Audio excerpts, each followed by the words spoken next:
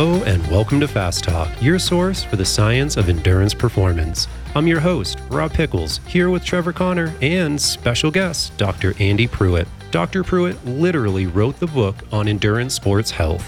He founded the Boulder Center for Sports Medicine and developed the body geometry system for Specialized, so he understands how to keep endurance athletes functioning and pain-free.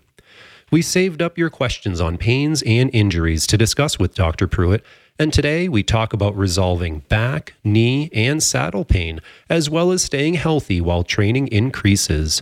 A quick note on this episode, Coach Connor is back up in Canada, and his audio quality isn't great.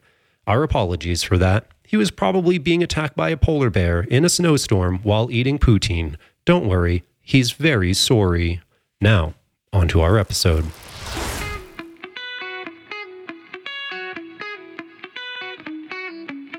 Preparing for a race, doing at-home lactate testing, reviewing post-race data. It's important to understand how to test, what the numbers mean, and how to change your training based on your data.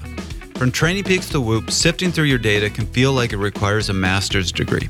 Good news, we have those, plus over 30 years of coaching and data analysis experience. You go race, leave the data analysis to us. Book your data analysis session today at fasttalklabs.com.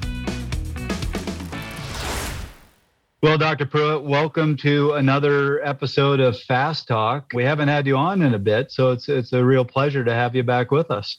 Well, thanks, Trevor. It's always great to be here. I love this opportunity to chat with you guys and share what I may or may not know.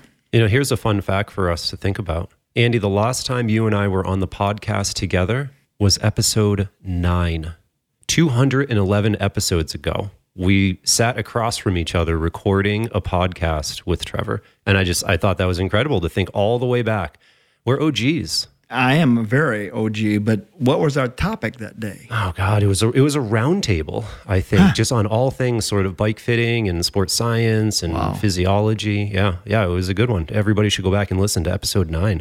So that was episode 9. Yeah, that's back when all I had was a recorder. I had no idea what I was doing. And basically, I was just reaching out to people I know saying, please help me. And because Andy and I were on it, it was one of your best episodes, even though you didn't know what you were doing. So there you go. There you go. I actually do remember that because I have a black and white, really nice photo that I use sometimes as my computer desktop from that episode.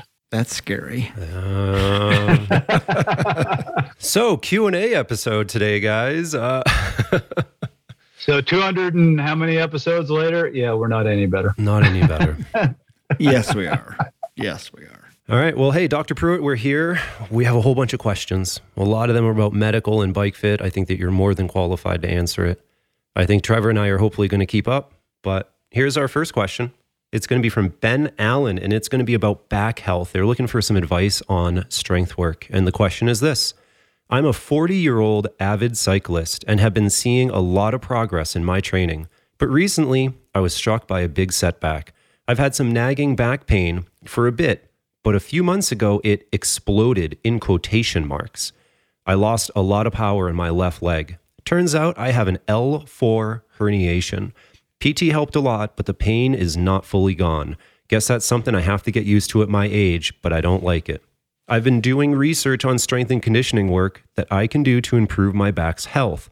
I've been very surprised to read multiple articles saying to avoid strength machines, which isolate muscles and any sort of rotation in the back. What's your feeling about this? And what is the best approach to strengthen my back and keep it healthy?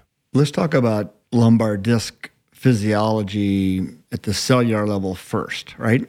So our discs are like jelly donuts that are hyper-filled. So you've got a 1 square centimeter space with 2 square centimeters of jelly in it. So it's hyper-pressurized, and that's how the disc absorbs pressure and how it changes shape with spinal mobility.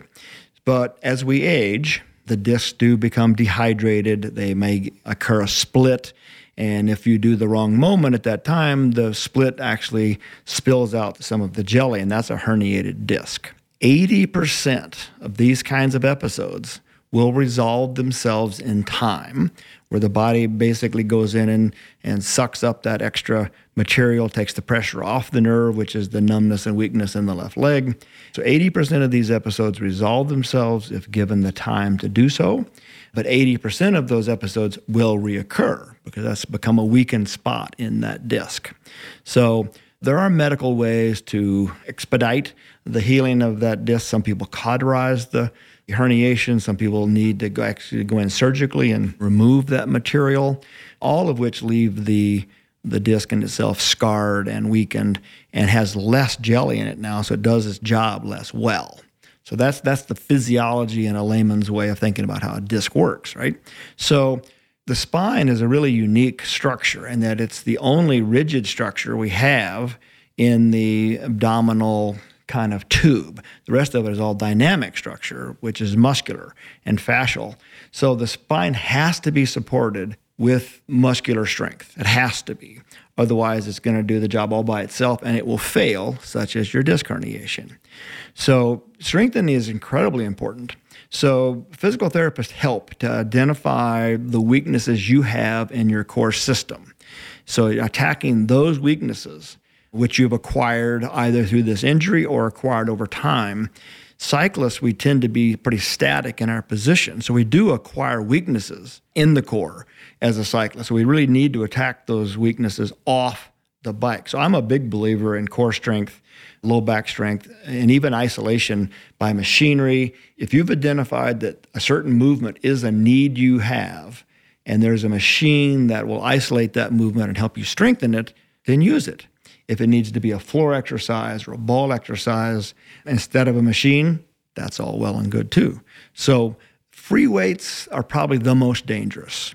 But if you are around track cyclists much, you'll know they live in the weight room because they need that explosive box jump, deadlift, all those kinds of things. So there is a place for the free weight world, and there's a place for the machine world, and there's a place for floor exercises.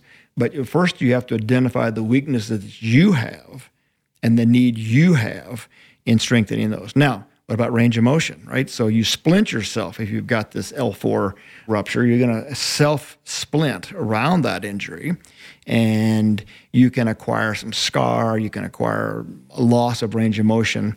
So regaining normal function is the key to any kind of therapy and following this. So bike fit does play a role, not knowing what he looks like on his bike, but as we roll that lumbar spine forward, think about that jelly in that disc. It's going to get pushed back as the disc is going to become a wedge. And so the back portion of that disc is going to be pressurized by that jelly. And so an aggressive front end of a bike with a lumbar spine that lacks mobility is going to put more pressure on the posterior aspect of all the disc in the lumbar spine. So bike fit does play a role. Range of motion plays a role. Strength plays a role. Andy, I want to touch on something you brought up of identifying the weakness that he has and addressing that, right? Mm-hmm. Because, strength training, a ton of calf raises isn't going to help his lumbar disc issue, potentially not. Now, if somebody does have a known injury like this, an L4 disc injury, does that give us any insight into weaknesses they may have? Or is this really working with a knowledgeable individual who can assess this person and their movement patterns and their strength and their flexibility? Is that the way that listeners have to go about it? Well, let's go back to the calf raises for a second. So with an L4 or L5, you may acquire a calf weakness because of that pressure on the nerve. He may require a lot of downstream strengthening that occurred because of the pressure on the nerve. Yes, he may need to do a lot of calf raises. But working with someone to help you identify those we talk in the medical profession, he who has himself as a physician has a fool for a patient, right? So we have to be really careful about self-care. So it does take some objective and subjective help from an outsider, typically, to help identify the needs following a back injury.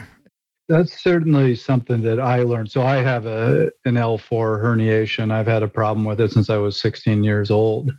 And it got really bad back around 2015, 2016, to the point that I missed out on a lot of the season for a couple years because my back was constantly in pain. And I know the disc doesn't go out. That's an expression, but whatever's actually happening, that was happening to me multiple times a year. The solution for me ended up being, I bought one of those back extension machines, and now every morning I get up and get on that back extension machine for 5 to 10 minutes. And my back has not bugged me in years because of that. But there are other people who would have an L4 problem. If they got on a back extension machine, it would put them in the hospital. So, the one thing I've really learned out of my own experience is the solution is very individual. I don't think there is a single solution that's going to help everybody. Absolutely. You keyed a couple things in my mind. Compensation. So you had a long-term back injury, and we are great compensators. So part of compensation is to self-splint against the injury and to build other muscles to do what is not now being done because of the injury. So compensation over a long period of time is very difficult to reverse. So getting on top of it early on is really important. You self-found your solution. And that, sadly, that's what a lot of us do. We wander through the forest looking for a tree that's going to solve our particular issue. You're right. Extension, if you've got a bulging posterior disc, extension helps kind of put that thing back into place. So a good therapist is going to prescribe extension exercises once they know where that bulge is. But there are other people where extension would have maybe increased their issues. So self-exploration, if you're lucky, you might find a solution. I know a lot of people, including myself and all three of us, who have self-explored our own issues and self-treated, and sometimes we've been successful, sometimes we haven't. Trevor, I remember having to lay your bike over and help you get on it in the middle of a multi-day stage race. The Tour of the Gila, and you said to me, just get me on it, I'll be okay. So it was getting on and off that was the problem, not pedaling, and we got you through it. So one of the scariest moments I ever had on a bike was the second stage of Tour of the Gila. I was having a great stage. I had just broken away going up that first climb and was feeling really good. And there was this really sharp hairpin turn right near the top. I went around that turn and just twisted slightly wrong. And just, when people talk about hitting the ground, the pain is so bad.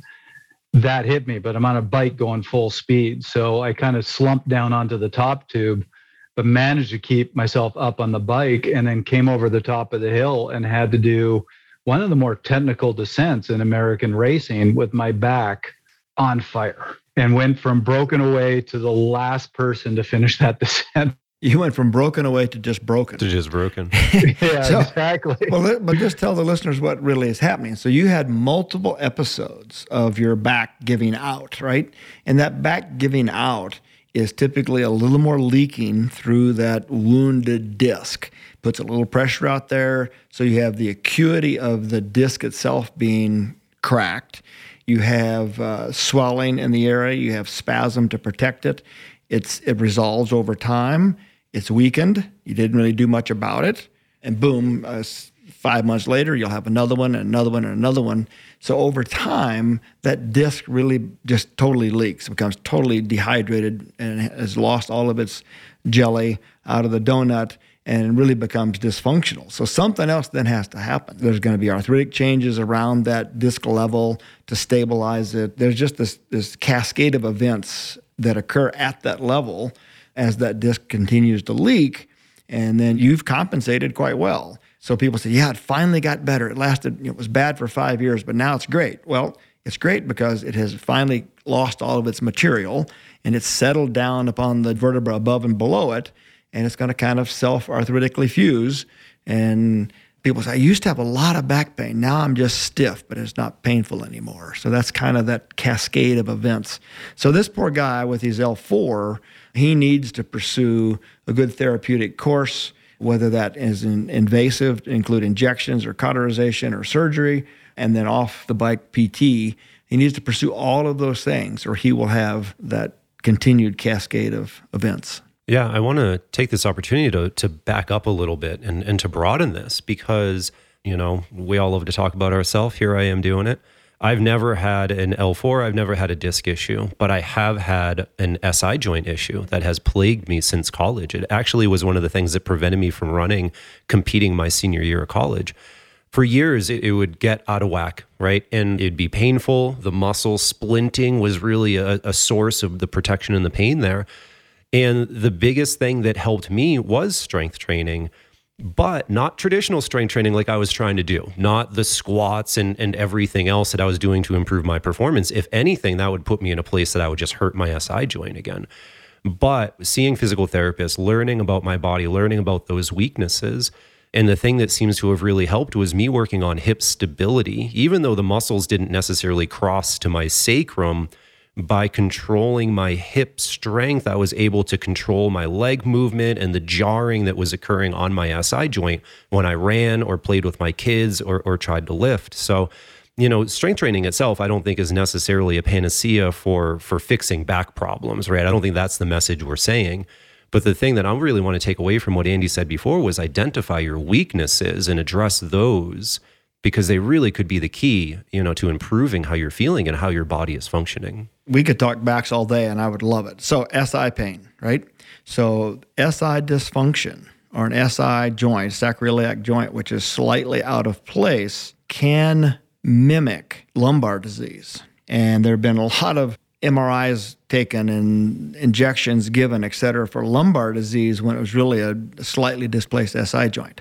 So make sure you've got the diagnosis right, number one. Number two, you talk about OGs. I'm really the old G here, right? So when I was in undergraduate school as an anatomy major, we basically learned that the sacroiliac joint did not move, and that therefore don't worry about it unless there was a huge trauma like a car accident or something. This SI joint did not move. And it wasn't until I got out of school and began to practice and started working with athletic trainers and physical therapists that they finally convinced me that there is micro movement in the SI joint. I've taught my wife how to adjust mine. So please, out there, listeners that know that the SI joint can absolutely mimic and create radiating leg pain. So learning how to adjust, self-adjust, and stabilize your SI joint, and there are medical treatments for it. If it's a hypermobile SI joint, the SI joint's critical in pregnant women for childbirth. If the SI joint doesn't move, then that baby's not coming through the birth canal. So thank you for bringing that up. The SI joint is crucial as a rule out or confirm aspect of low back pain. I think it's really insightful that you brought up the misdiagnosis there, because that's exactly what happened to me in college. Describing all the symptoms, all the things I was going through, they kept looking at my low back. And MRIs said, your discs are fine. I don't see any issues here. We don't know what to treat. And so I went essentially untreated, and I would fall into this thing of, on Monday, I would feel good. I would do a workout on the track. On Tuesday, I couldn't walk. By the weekend, I could walk again. On Monday, I would feel good. On Tuesday, I couldn't walk, and like that. And I didn't really get any resolution or a proper diagnosis until, Andy, you and I, our good friend Tim Hilden, an extremely knowledgeable physical therapist, said, hey, I think I know what this is, And then through his treatment, ultimately really got my initial resolution there, but it has been a management thing ever since. So one last thing I just want to throw in, we've talked about some of the things you can do. Another thing to be very careful about is, for lack of a better word, your posture hygiene. So we talked about my experience at Gila. That's a good example. We were an amateur team, which meant we were cramming a whole bunch of people into a small house, and I was sleeping on a really soft, awful couch. And I'm certain that's what caused me in the middle of the race to fall apart. I have also learned over the years through tough experience, if I'm traveling, I always travel with the sleep bag, because if I go into a hotel or a house and there's a soft bed there, I'm better off just sleeping on the floor. Likewise, if there's a couch with no support, I avoid sitting in it. These are the other things you really have to be careful of. Sitting, standing, and walking posture. Those are athletic skills. And cyclists, we tend to acquire this hip flexed kyphotic, which is your upper back rolling forward to get that. We kind of create this on-bike posture that if we ride 10, 20 hours a week, it's a lot of time spent in that position. So we kind of acquire this cyclist posture. I can pick a cyclist out of a crowd at the movie theater, right? Especially an old one. So we do need to think about off-bike posture, sitting, standing, walking. Absolutely. Very nice. All right, guys. Well, man, we took that back question, pretty broad. Let's focus back down a little bit. The next two questions are actually about the knee. So I'm going to read both of them together, and then Trevor, let's give you the first crack at it. So the first one is from Jen Carson, and it says, fear of knee problems. I think this is something we might all relate to. I'm a reasonably competitive Category 3 rider. I'm trying to increase my training volume to get up to the Category 2 or even Category 1 level. But the last few years, I've suffered knee issues whenever I've increased my volume. I really want to make this my year, but I'm scared that my knees are going to keep preventing me from training the way I want. Is there anything I can do to protect my knees or strengthen them so that I don't go down the same rabbit hole again? And then as a second question, this one is from a Philip Darley. It's about the knee touching the top tube. Hi all, in episode 68, the knee touching the top tube was touched upon. Knee tracking and hip stability were mentioned as reasons. Does anybody have resources for further information on how to address this? So Trevor, I think with you, in the coaching experience that you have and people trying to increase their volume, especially as they're trying to increase their level, is this something that you've dealt with in the past? How do we make sure that Jen's knee doesn't get in the way of her achieving her goals? Yeah, I'm going to start by saying, we have one of the top experts, if not the top expert in the world in the room when it comes to knee issues. So I'm not even going to try to touch that, except to just say there's many types of knee issues. This is also not a monolith. But what I will say as a coach is this is something you see a lot with athletes, particularly athletes that are trying to raise their level. Everybody thinks it's just a matter of increasing your volume or finding that time to do more training. And I can't tell you how many athletes I've seen get frustrated because they make that time. And then because they haven't been doing their support work, their bodies start basically falling apart. They start getting aches and pains and being fatigued, and find that even though they now have that time, they can't take advantage of it. And I have actually seen that discourage a lot of athletes and cause them to quit. And in particular, I've seen a lot of them when they start putting in that volume start getting knee pain, and it really does mentally take them down a bit. And I always tell athletes, before you raise your volume, you have to raise your support work, get your body ready to be able to handle that bigger volume. And I'll leave my response there. Well, those are all good points, Trevor, that's for sure. I think there's two questions, but they really go hand in hand. The fear of knee pain, because she's had it when she tries to increase her volume, which there's two pieces to volume, right? There's intensity and volume. And so I would ask her if I had the opportunities, does increased intensity also bring this on, or is it purely time in the saddle that brings it on? Because they could be slightly separate things. Most female humans have a wider, shallow pelvis, a greater hip angle, which leads them to having a more valgus knee, a more knock-kneed alignment. So for her, I'm assuming that she falls into that 80 or 90% of female phenotypes that has a valgus knee. So as she increases her volume or intensity, the knee is going to then, as the leg fatigues, it was going to drift more toward the top tube. So it's gluteal work, it's the abductors, all the muscles that would hold the knee out, but it's also at the foot. So stance width plays a role here, as does orthotics or forefoot canting. So there's two kinds of support we're looking for to support the knee. The knee is the victim caught between the hip and the foot. So there's two kinds of support. One is dynamic, meaning that we're going to accomplish this with strengthening of the glutes and other abductors. And the other is structural support, which we accomplish by bike fit. And that's stance width and or in-shoe support to make sure the foot is not contributing to that valgus inclination, which takes us to the knee hitting the top tube. That can be a guy or a gal, either one, that have that valgus alignment. If it's only one knee hitting the top tube, I question whether or not they're square on the saddle. In other words, if they've turned for some reason on the saddle, if the saddle is the wrong saddle and they're trying to seek support, they might move their pelvis or their sit bones to a place on the saddle that makes their sitting more comfortable, but that also leaves them turned to one side, which would put one knee out away from the bike and drive the other knee in toward the bike. So you've got to solve the dynamic support with strengthening. You've got to solve the structural support with bike fit, which would include pedal choice and in-shoe structural support. And then you've got to make sure they're sitting on their saddle squarely. And I would go back to, what was her name, Jen? Jen was first, and then Philip was the knee touching the top tube. So I would go back to Jen for a second. And so if it's only one knee, then it may be her saddle, believe it or not. The answer to both those questions is the same. Yeah, Andy, I think that's something that I've spent a lot of time watching you fit and sometimes helping every once in a while. Yeah. And it is incredible how the knee is the victim. We all say, oh, knee pain, and you look at the knee, you go straight to the knee. And 9 times out of 10, the knee is probably not the problem, right? Mm-hmm. And I've always talked about that in like a top down or a bottom up sort of problem. Is it a hip issue? Is it a foot issue? Is there a way for the at-home cyclist to tell the difference easily? Maybe they don't have somebody that can do a full eval on them and understand their forefoot varus or whatever else. Is there a way to tell it apart, which one they should focus on, from the shoe or from the hip?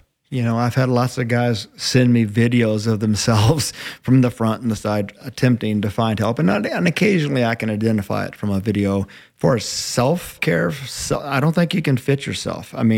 So let's say I'm a pretty good fitter, but I go get looked at once a year myself because I cannot fit myself. Although I can recognize whether I'm square on my saddle.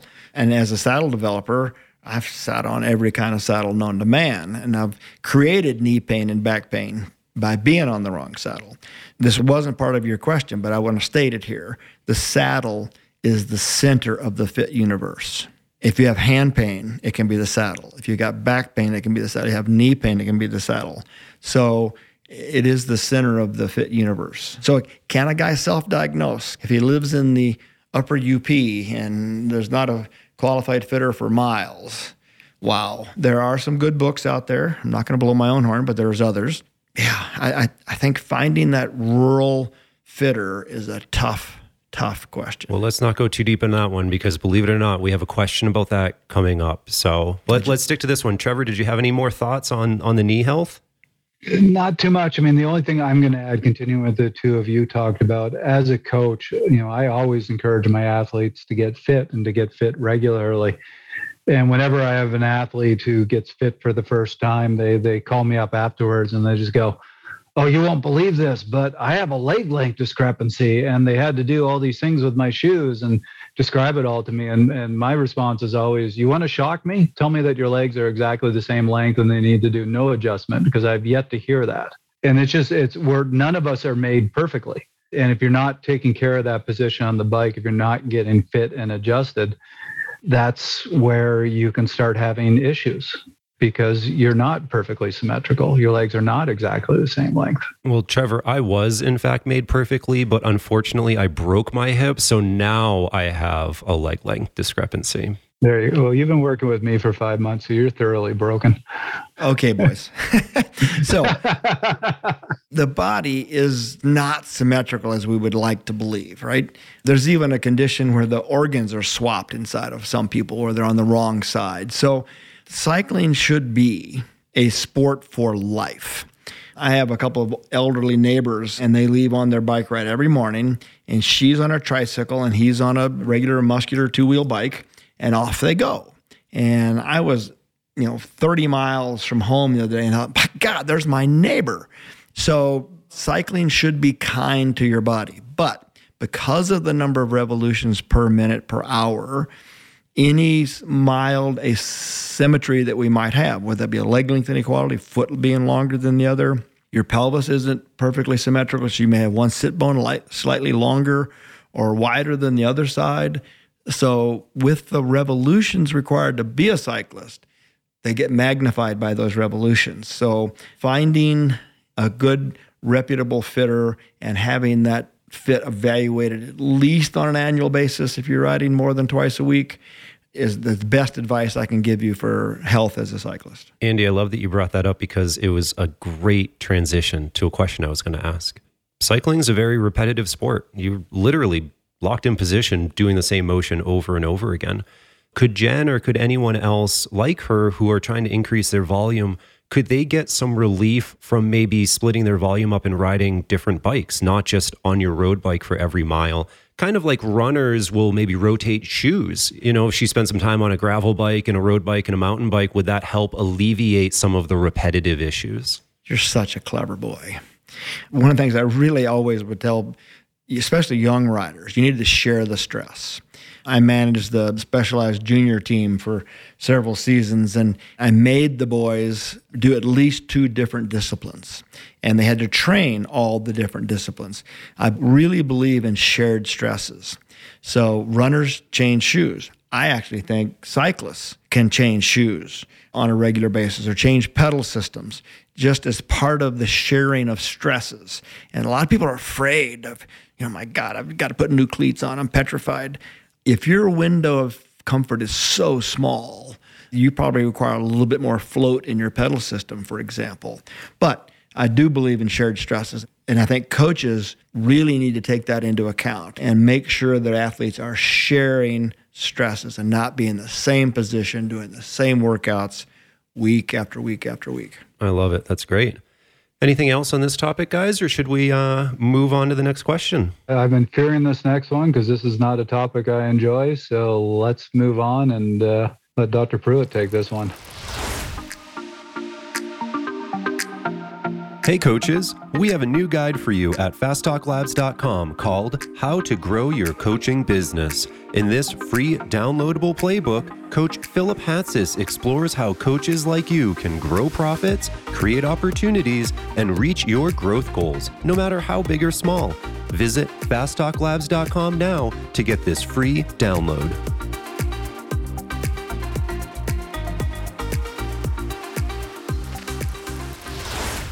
Okay, so Andy is going to be the default person to answer the question about pain in the nether regions.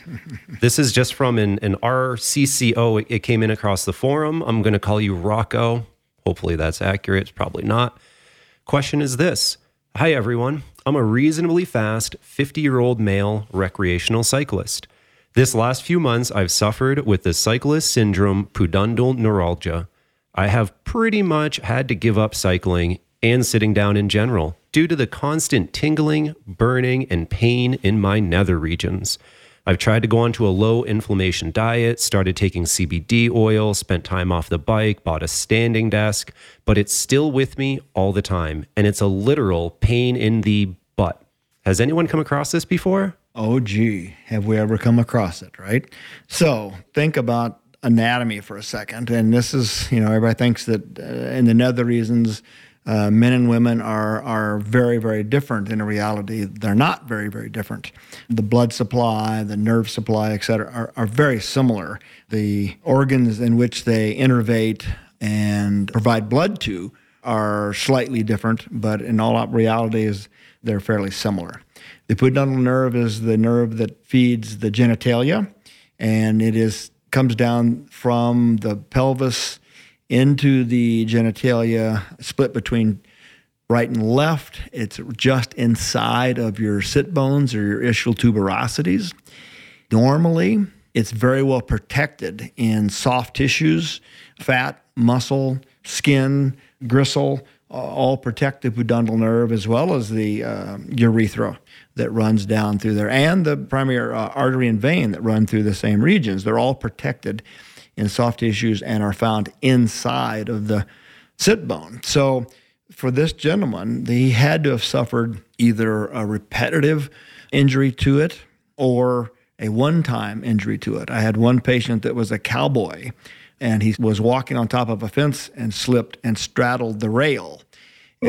And he everybody cringed, just so you know. Well, we've all seen the crashes in the top tubes. We've all seen the supposedly funny videos. Top tubes break. I don't know that fence rails do. Fence rails. Well, but he crushed his pudendal nerve, and that was obviously a long-term issue. But it's that, so this can be a one-time trauma or it can be multi-minor traumas. And that's kind of what cycling does on a bad saddle. If you find yourself right on the nose of the saddle, it's going to work its way up in between those sit bones and irritate the pudendal nerve or nerves by repeated micro trauma. So the fact that this guy actually has diagnosed pudendal nerve palsy means that it was a significant injury. And I suspect he's one of those individuals where his nerve either lies more superficial and wasn't protected, or he is a very lean, fit 50-year-old, I think he said he was. So I would suspect that his saddle has been too narrow, for a long period of time, and he's been micro-traumatizing the pudendal nerves. Nerves, we used to think really once gone, were gone. But now we do know they do regenerate. So in time, he should get better. I don't know whether the CBD oil is going to be concentrated on his groin. I'm a believer in CBD, but I don't see that as playing a huge role here. There are therapies. I would suggest he find a pelvic floor specialist, and it can be a urologist. It can be a neurologist. The nether regions, as they call them, is kind of where orthopedics, urology, and neurology all kind of come together in that region. So there's usually a team approach to treating pudendal neurology, and that is usually a neurologist, a urologist, and a physical therapist. Physical strengthening of the pelvic floor is crucial. So the fact that he has pain in just sitting, that's beyond cyclist palsy. That's a whole nother thing. It's much broader. So he probably, I would guess, is a guy whose nerve is totally unprotected. So there are cushions that you travel with. You got them in your car, you got them in your dining room chair, you avoid hard chairs, all those things. So I'm not sure I'm going to help this guy's therapy plan at the moment, but saddle choice. I want to go back to the saddle is the center of the fit universe. So I would suspect that this guy has been on the wrong saddle for a long time and created this issue, and he needs to stay off the bike until this resolves. And going back to the bike, it could be a noseless saddle. There's lots of therapeutic ways to go back to the bike. Andy, you said something that I thought was interesting, and I'd love to dig into a bit more. And I understand we're not diagnosing anything. Let's throw that medical disclaimer out there right now. But do you feel like this is, when people get to this level, is this more of an issue where the nerve just needs to regenerate and grow, or is it a lingering inflammation? What is actually causing all of this pain? And is things like a low inflammation diet, CBD oil, are those just misaligned because it's not an inflammation problem? I don't think they're misaligned, but I wouldn't look for them to be miraculous. Time is going to be this guy's best physician. The nerve is inflamed, it's damaged. So if you think about a nerve like a garden hose, right? So your garden hose is laying across your driveway and it's watering your garden. And as long as that water's flowing just dandy, then the garden's going to flourish. If somebody steps on the garden hose, the water's going to get through there, If somebody stomps on the garden hose repeatedly, it's going to become damaged and the water flow is going to decrease. If somebody parks their car on the garden hose, then the flower garden's going to die.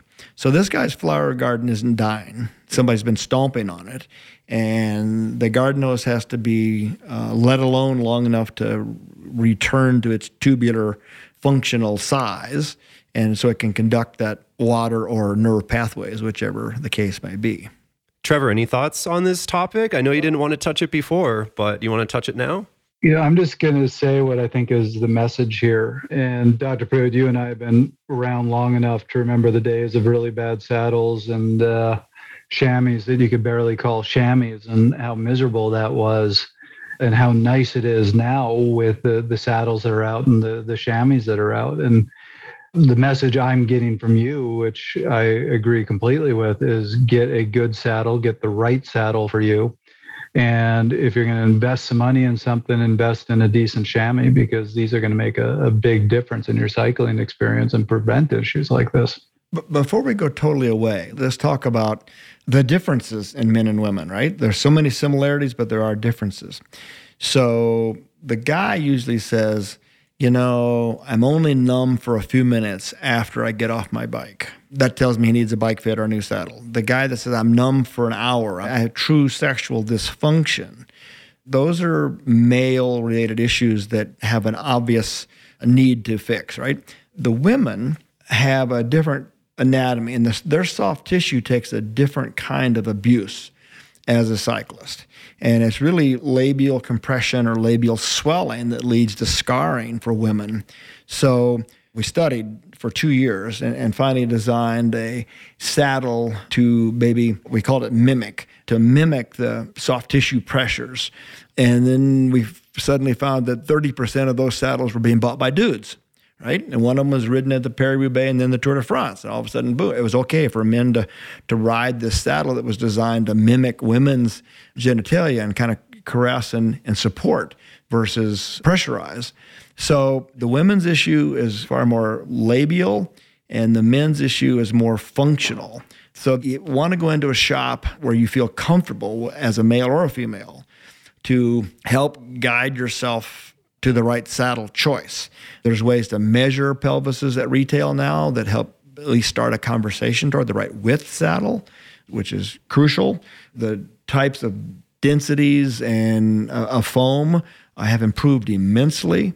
So saddle development is changing every day, and I encourage people to really search out and find the right saddle. Now, Andy, I don't know if you feel free to talk about this, but if you remember back years and years ago when we were at BCSM, we started a pilot study where we were looking at sensitivity of genitalia after riding. And listeners, it did involve electrodes and clips and everything else that you can imagine. And, you know, if I remember correctly, something that was seen during that was women actually had an increased sensitivity as opposed to men that have a numbness.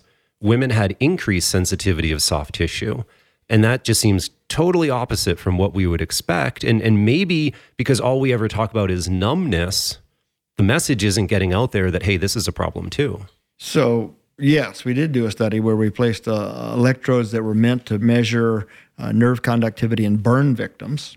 And these were women subjects only, looking for, is there decreased sensation in the women's genitalia after a 2-hour bike ride. And yes, you're right. What we found was there was an excitation of tissues. I think had we done that long term with the same subjects over a period of years, I think we would have seen, I know we would have seen, a change in those tissues and scarring. There would be a loss of sensitivity in those tissues over time. So the edema and the loss of blood flow due to this compression of the labia over time. As a matter of fact, the woman that ran that original study for us was a subject of mine years later for labial scarring. So it's an ongoing area of study for cyclists, both men and women, no doubt. Finally, we're talking about it, right? For years, you just didn't talk about it. It's part of cycling. Oh, yeah, I go numb for a while. That's okay. It's part of cycling. And women, yeah, it's crushing myself, but my dad says I got to be tough and suck it up. So it's happening now, finally. We're talking about it. We're talking about men's erectile dysfunction. We're talking about labial scarring, and it's finally out there, even at the retail level. And I'm so pleased that I had a role in it. Awesome. Glad to hear. And I do want to move on because we have a great question from Tom Mayer that's about constant adaptation with age. This is a long question, so try to hang with me. Just been listening to your podcast on adaptation and recovery. It prompted a possibly rambling thought in my mind, perhaps having just turned 40, but is adaptation possible throughout life? Or does adaptation mean adaptation that is perhaps just combating the decline of age? On a simplistic level, for example, is it possible to keep building one's aerobic base over the years, increasing genuine FTP, but at a slow rate? Or could everyone reach their ceiling regardless of age? And if there is a ceiling, then how do we improve? Is it to look for other areas to improve? What incentive is there other than to not minimize the loss of performance? For a somewhat cynical viewpoint, could I drop my training for a year and then expect to be able to get back to where I was had I still been training? Just a few thoughts. I suppose querying whether we are just like hamsters on a wheel trying to, wow, he's getting off into the... I do think that there is a purpose to life and a purpose to training, even when we get old. But, you know, Trevor, you've definitely worked with a lot of athletes that are probably asking this same question. You know, what advice do you have here? Well, the answer I give athletes who ask me this question of, well, I'm getting older, so am I just trying to prevent decline? I'm going to give you kind of the flippant answer, which is, yeah, if you were somebody who was winning the Tour de France and you're turning 40, you're going downhill. There's not much you can do about it, but that's because that Tour de France winner got pretty darn close to their full genetic potential, and that potential has started to decline, and there's not much you can do about it. most of us don't get anywhere close to our potential. So even when you're in your 40s and your potential is declining, there's still a lot of room for you to improve and become a better endurance athlete before you butt into that ceiling. So I don't think people should look at it and say, I've now hit 40, all I'm doing is declining. I'm trying to reduce that decline. I've seen a lot of athletes who had their best years in their 50s, and even a few have seen their best years in their 60s. Absolutely. There's a couple pieces to this. Can you take a year off and come back? So I think your years off and your ability to come back are best served in your youth. I think if you take a year off as a 20-year-old and go off to medical school or whatever and then come back, we've seen it, right? We've seen men and women go away from the sport for educational purposes or military service and come back and reach the absolute pinnacle of their sport. So in those certain age groups, I think it's very much possible. As the masters athlete, how old was this guy in the question? 50? 40. He just turned 40. Just turned 40. So he's still got a lot of room, I think. So I guess we've all used ourselves here at least once today. So I was a high-level cyclist in my mid-30s, won a couple of world championships, retired, started Boulder Center for Sports Medicine, worked like crazy for 20-plus years. I rode, but I didn't train.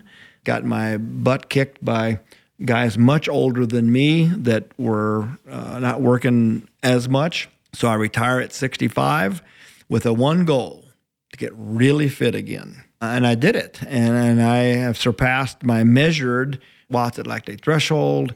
I'm riding today at 72 at a level that I did in my 30s.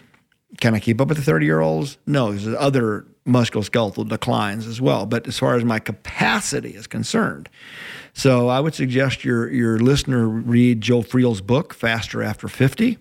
That book is full of stuff which I live by. So as we age, I think quality is much more important than quantity. I've been racing bikes for 40 years. Think how much mileage I have built into my system. It doesn't take me much to get ready for a century. Now, if I want to go fast for 20K or 40K, that's much harder. So I think as we age, quality becomes, and you two physiologists can speak up here, but I think quality becomes much more important than quantity as we age. And there is huge potential to improve as we age. Yeah, for me, it's training smarter. Yeah. Yeah. I know that I'm 40 now this year, make that public to everybody. And here's the thing, life, kids, getting kids to soccer, getting kids to bike practice. Sometimes when my kids are at bike practice is the only time I get to ride my bike myself, right? Mm-hmm. And so we need to be smarter about how we train. I think if you're 18, I've worked with a lot of youth cyclists, you can throw anything at them and they're going to adapt. When you're 40, maybe that doesn't happen anymore, at least not with the readiness to adapt there. But as Andy's saying, if you're smart about it, if you can put in the time, if you can do the other things, the strength training, the things to help you recover, so on and so forth, then yeah, you can definitely keep moving toward that potential. Like Trevor said, not many of us are actually reaching our true sporting potential. Let's be honest, right? And that potential might be coming down a little bit, but we can certainly close that gap with good, smart training. And recovery. You're 40, I still could recover. 50, a little less. But so Ned Overin, good friend of mine, and also has a sidebar in Joe's book, Faster After 50. I asked Ned, here he is in his 50s and 60s, still winning elite races. I said, Ned, how are you doing this? He said, I still do today the same thing I did when I was 20 and 30. And I said, really? He said, yeah, a 6-week block now takes me 12 weeks. So he still does the same intervals, the same particular workouts that made him great as a youth. He's still doing them and taking twice as much rest to recover. I think quality and rest as we age, your 40-year-old listener can absolutely improve. Absolutely. So I'm going to throw out 2 bits of what happens with our physiology as we age. It's actually really going to back what both of you said. One most people are aware of, which is as we get older, our aerobic engine actually continues to improve for a long time. It's our anaerobic strength or power that tends to decline. So as we get older, we become these pure aerobic animals. So going back to your point about it's the quality, not the quantity, if when you were younger, you've done a fair amount of base training and you have a good aerobic engine, you don't have to worry as much about losing that. You still have to feed the beast, but that's not what's declining with age. It's that anaerobic side that's going to decline if you're not spending a lot of time working on it. So you need a little more quality work. You need to hit that top end more to prevent your body from losing that. Another thing that's really interesting with age is, and I have to explain a little bit of physiology here, but when we talk about muscle fibers, you actually talk about neuromuscular patterns or groupings. So basically, almost never in the body will a single nerve innervate a single muscle fiber. Normally, you have a single nerve that's innervating multiple muscle fibers. And so when that nerve fires, all those muscle fibers will fire. One thing they've shown with age, when somebody doesn't take care of themselves, is you'll actually see muscle fibers disconnect from a nerve and become isolated. And eventually another nerve will re-innervate that fiber. But what you see is a decrease in the number of nerves. And you see the nerves that are left are innervating a lot more muscle fibers than they used to. And again, because it's an on and off switch, a nerve fires and all the fibers attached will then activate or contract. If you've got bigger groups, you have less motor control, less fine control of those muscles. And that's going to affect your sports performance later. And they have shown if you're doing strength work, if you're doing neuromuscular work, if you're doing that off the bike type work, you can prevent a lot of that, the muscle fibers becoming de-innervated and then joining another group and that age effect. It's not something that's inevitable. And I hope I explained that well. I'm trying to keep it simple. One of my dear friends that I've ridden race bikes for 40 years tells me that he's lost his motivation to train hard. He loves to ride his bike. He wants to ride at least every other day, if not 2 days on, 1 off, for hours. But when I tell him we're going to go do hill repeats or going to ride in a pace line for 3 hours, he's lost his motivation to do it. And I think what it tells me is that the stuff we need to do as we age hurts, right? The kind of training that we need to do as we age is the stuff that hurts. It's spintervals, it's sprints, it's high intensity intervals. Those suckers are uncomfortable, but that's what we actually need. You know what? Medicine tastes bad. And that's what we need to do as we age, is more of that stuff. And my friend says, I've just lost my motivation to hurt, but I've not lost my motivation to ride my bike. Yep. But I have a friend who was a fantastic racer, multiple-time national champion. And in his mid-50s, he quit racing. And I asked him why, and he just said, I couldn't hurt myself the way I used to. And I knew I couldn't win races anymore if I couldn't hurt that much. I like that part of training. I hate the long stuff. I'd rather go do intervals and go home. Andy, you've been like that since the day I met you. So that's not something that's happened as you've aged. It's because I was a sprinter as a kid, right? I mean, so anyway. I get it. We all know how much it sucks to bonk, especially on race day. Don't wait until the last minute to think about your race day nutrition. Get your race day nutrition plan today at fasttalklabs.com.